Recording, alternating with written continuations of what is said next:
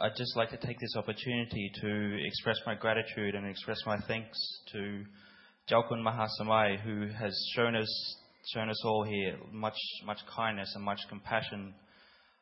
Especially me. I came here over 13 years ago, and I went to pay my respects to him, and he had the kindness to let me stay at his monastery.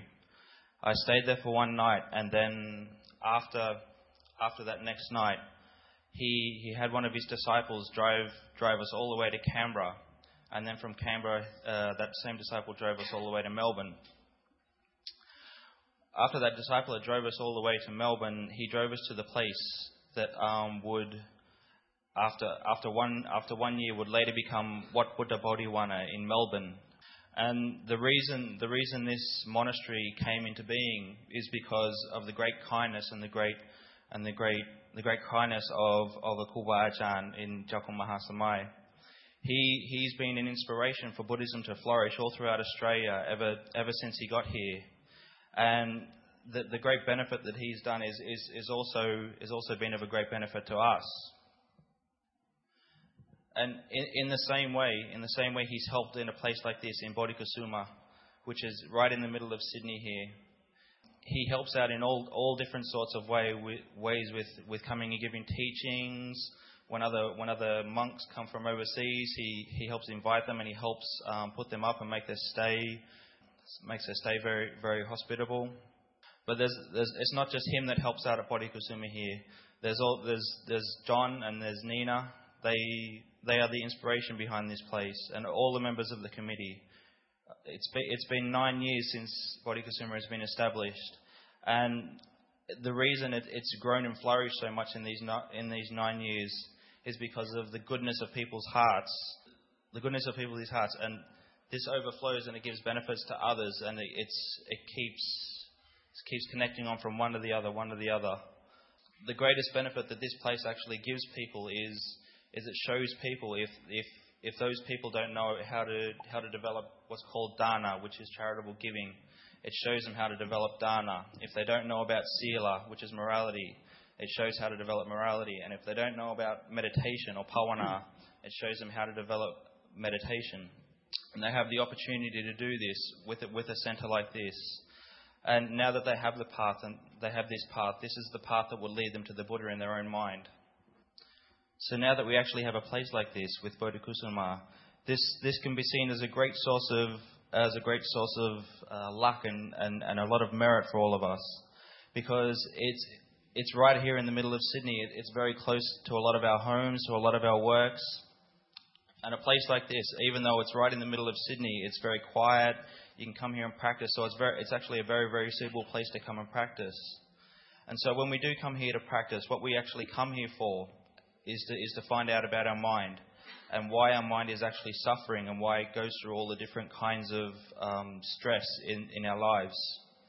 What we have to do is to find out why it is like that, and the way we do find out the way it is like that is through practicing meditation.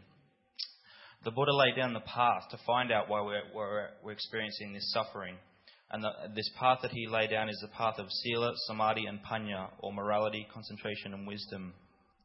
We've heard these teachings, but what is the most important for us is to actually put these teachings into practice.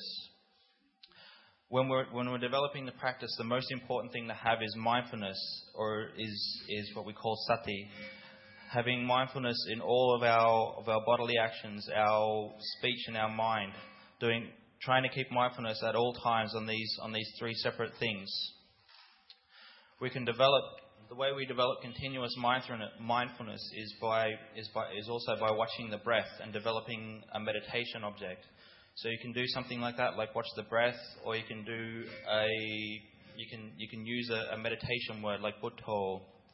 But the most important thing, whatever technique that you use, is to have mindfulness there. The reason we have to have mindfulness is so we can cut off the flow of thoughts that usually overrun our mind, and we have to keep our mind as much as we possibly can in the present. When we know the present for what it actually is, and this knowing remains continuous, this will lead to a calm and peaceful mind. So even though there might be a lot of different kinds of schools of Buddhism, be they Mahayana, Tibet, Sri Lankan, Burmese, Vietnamese, whatever they are, all these different aspects, all these different kinds of Buddhism, what they all are leading towards is to develop the mind of the Buddha or the awakened mind. But what happens is we see all these different kinds of paths, and we start to become confused on which path will actually lead us to this awakening of the mind. But you don't have to get too involved in all that confusion and all that wondering which path is the right path.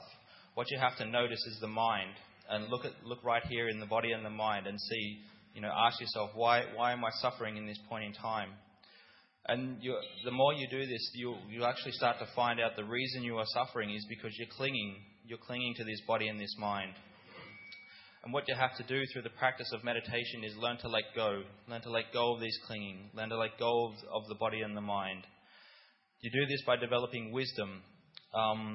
With wisdom here, it means knowing all conditioned phenomena as they are, as simply as impermanent as unsatisfactory as not self.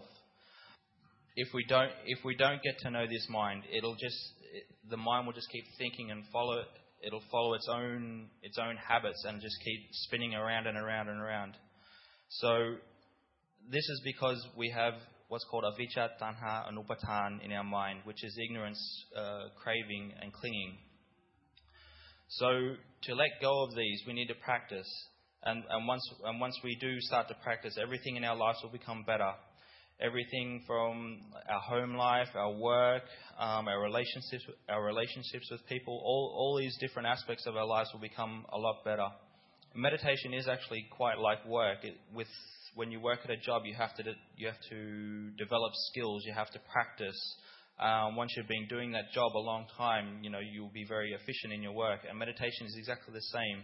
The more you develop it and the more you practice it, the more efficient you'll become with it. So, right at the start here, right now, you can look at what you need to look at is your actions of body, speech, and mind. Right here today, you've taken on the 5 precepts. The 5 precepts. And this is a great start right here, because already taking these on today, you're not causing suffering to either yourself or to any other people. With the basis of these 5 precepts, will be the foundation that it will develop a very, very strong foundation in the mind. And when that mind does have that strong foundation, it will lead on to the development of mindfulness. And when that mindfulness becomes strong, you can lead on to investigating the body and mind. And when this is strong, you'll be able to see through the conventional reality of this body and mind, and see that in actual fact this body and mind is not self. It has no owner. It has no real abiding entity in it. So once we do find this out, this is when we really find out what the Buddha taught, and what the Buddha was really, really pointing at is that all mind and matter, everything that we experience is inherently empty. When we see this, the mind will also become empty, and this is when what we can say is reaching the Buddha mind. Whichever way you've used to get to that, whether it be Theravada, Mahayana, Tibet, it doesn't matter. In the end, it doesn't matter, because the mind moves in emptiness. We can look at the great teachers that have already come up in our at least in our Thai Theravadan tradition. We have Luang Pu Man, Luang Pu Cha, Luang Ta Mahabua, all these monks, all these great practitioners. They reached the final goal. Reached the final goal. And the way of practice was right. It was true. It was straight. So we can take faith and we can take confidence in that. We can take this path as a source of inspiration to us all, and something that we can hold on to. That path is leading our lives by Dhamma, and leading our lives by morality. We do this until the mind becomes pure, because the mind is the most important thing in the world. We can use it to either build unwholesome states, or we can use the mind to build wholesome states. Just for example, people here that have supported and help out Bodhikasuma.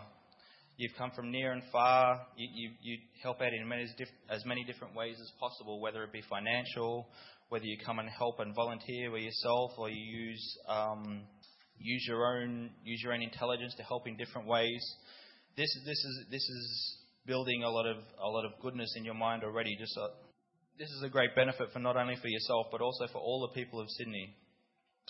So once we have realized that we shouldn't be heedless in our lives, this will be the cause for us to practice and to develop wisdom and understanding.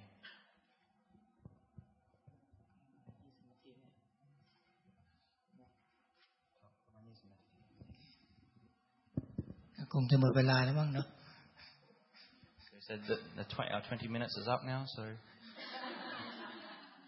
keep to the timetable.